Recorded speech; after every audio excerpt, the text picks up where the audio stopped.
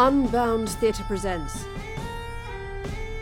The Chronicles of Professor Chronomier, Goddess of Victory.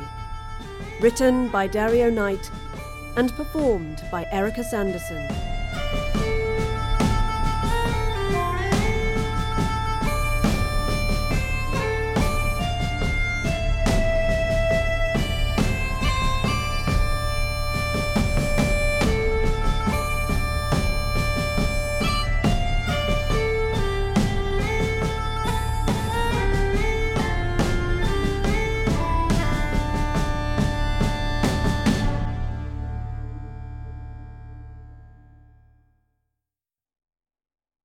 Chapter 11. The Sacrifice. Once the sun had set on the raid on Verulamium, Boudica and her most trusted warriors had dragged the professor away from the camp and into a small clearing ringed by ancient oak trees. The prisoner had offered no resistance when they tied her to one of the trunks, and remained stony-faced, whilst Boudica stood triumphantly before her holding a flaming torch. "Your blood shall be succour to our victory, teacher," she said in a reverential tone. "The goddess Andraste shall see us conquer the conquerors and reclaim our lands. At last, our armies near the final battle." "What tells you the next one shall be the last?" the professor asked. "That pendant around your neck?" She could see Boudica bristle. "Speak to you, does it? Brings you prophecies of victory from the gods? I'd call it a low-level localized temporal distortion myself, but each to their own." "Your prattle will not save you from your bonds," Boudica warned. "You will die for our cause." "Glad to hear it," the professor replied, enjoying the look of confusion on the Queen's face. "I don't condone your methods in the slightest, but I wouldn't argue against your cause for all the world. I shall be happy to help in my small way. Now then, clear off and leave me be." The warriors exchanged confused glances, and Boudica's countenance grew stony. "Farewell," she growled, and then led her men away through the trees. "Clear off from the clearing," the professor mused to herself. "I thought that was quite good. Not a titter. Ah, well." She waited for all traces of the Iceni torchlight to fade, and then began struggling against her bonds. "Come on," she urged them. "What was it that magician chap said? It's all in the muscles." "Ah, Mr. Houdini, what a weekend that was. I should bring you back here for a visit. You'd get on famously with our Boudica." Try as she might, the ropes would not shift. "Oh, bother," she sighed. Two figures appeared, silhouetted between the trees. Her body tensed.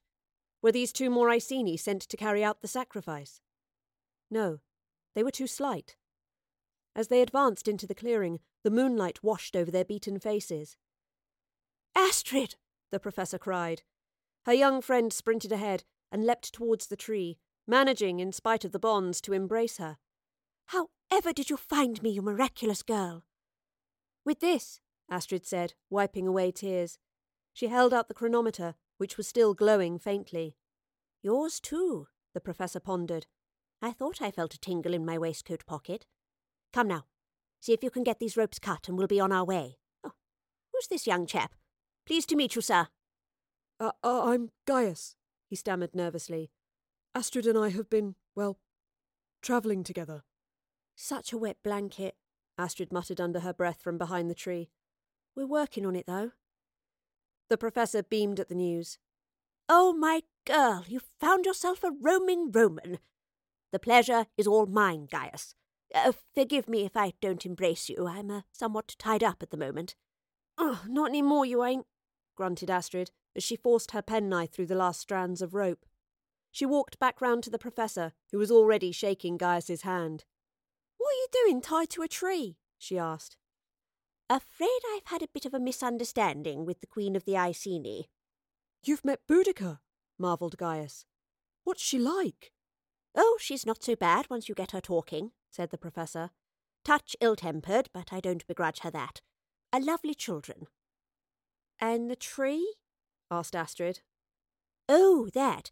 Yes, I'm afraid she wasn't too keen when I tried to pinch a pendant of hers. Decided to sacrifice me." She hesitated, frowning at the distance. Astrid and Gaius kept their focus on her face. Offer me up to a goddess. What goddess? Frowned Astrid. That one, I think, the professor replied absently. Astrid and Gaius followed her gaze. There, among the trees, was a shadow. It moved slowly towards them. With each step, small splinters of silver light teased out from beneath its feet. Andraste, the professor frowned. She can't be real. The shadow on the hill, said Gaius, recalling the figure they'd seen watching them whilst they stood beside the professor's ship. He drew his sword. Gradually the figure emerged into the clearing. Though a cloak was pulled over its face, Astrid recognised the apparel and the mane of hair poking out from the folds of the hood. Soothsayer, she cried. We thought you were... She stopped when the figure extended an arm before her. This was not the hand of the soothsayer. It was wrinkled and warped by age, its bony fingers barely able to flex. Astrid looked again at the woman's hair and saw that it was grey and brittle. Her countenance was hunched and slight. The fight in the forest, Gaius recalled. It's like it's aged her. Oh, soothsayer, what have they done to you? The young Roman walked towards the decrepit figure and moved to place a comforting hand in her outstretched palm. As he neared her, a silver mist formed between the two. Gaius, don't! Astrid screamed. The soothsayer grabbed hold of him with a ferocity betraying her rapidly advanced age. Gaius's sword thumped onto the ground, and she held his wrist tightly, sinking him to his knees in writhing pain. Get off him! Yelled Astrid, rushing forward. So stay back! Gaius yelped. Astrid ignored him. She reached out for him, but the soothsayer's other arm flew up and knocked her back. The force of the blow was unbelievable, leaving Astrid dazed on the ground. She watched as Gaius's skin began to glow. Silver lines crisscrossed his face like cracked porcelain. Hideous memories leapt across her mind, of Marcus in the ruins of Londinium, of Caecilius at the foot of the lonely hill, and of the phantoms in the forest lost to time. At last she realised they had all been the soothsayer's doing. With Gaius still in her grasp, his attacker straightened up. The wrinkles on her hand disappeared as though the light drawn from Gaius were healing her. The hood fell back, revealing her face, bent up to the sky. Like her hand, her countenance had aged, but now it was racing back through time. She was younger again. Stop it! Screamed Astrid, still winded from the fall. Professor, do something! The professor was still, looking at the soothsayer. Astrid, Gaius choked. I... It was too late. The light erupted from within, flowing from his face and his pleading eyes. He disappeared, replaced by a now familiar ghostly silver form.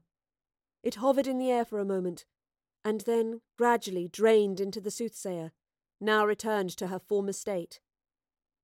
She lowered her hand, and then her head, eyes closed. When they reopened, they were fixed, for the first time, on the professor. She froze. Astrid's cries banished the air from the clearing. She roared a guttural, primal scream of pain that broke into unrelenting sobs. She beat the ground with her fists, and then fury took hold. She got to her feet and readied herself for the attack. She had dropped her penknife, but it was no matter. Her hands would be enough. The sight ahead stopped her in her tracks.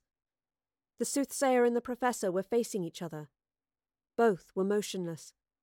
Astrid could not discern if the soothsayer's face bore the marks of shock, awe, or rage. You!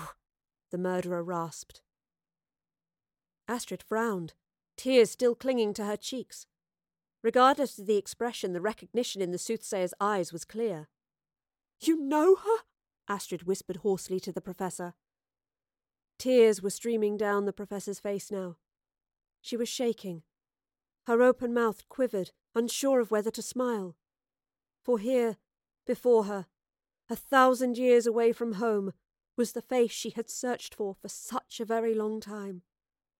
Here was the shadow that eluded the great database of the editors, who mapped the lives of countless billions.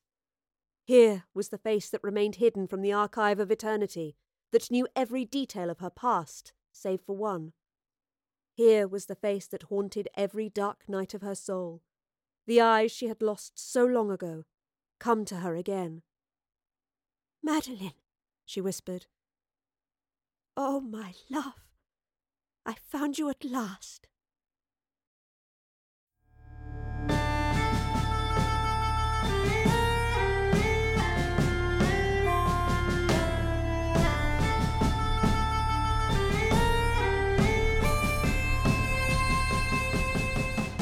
The Chronicles of Professor Chronomier, Goddess of Victory, an Unbound theatre production written by Dario Knight and performed by Erica Sanderson, with music by Kevin MacLeod.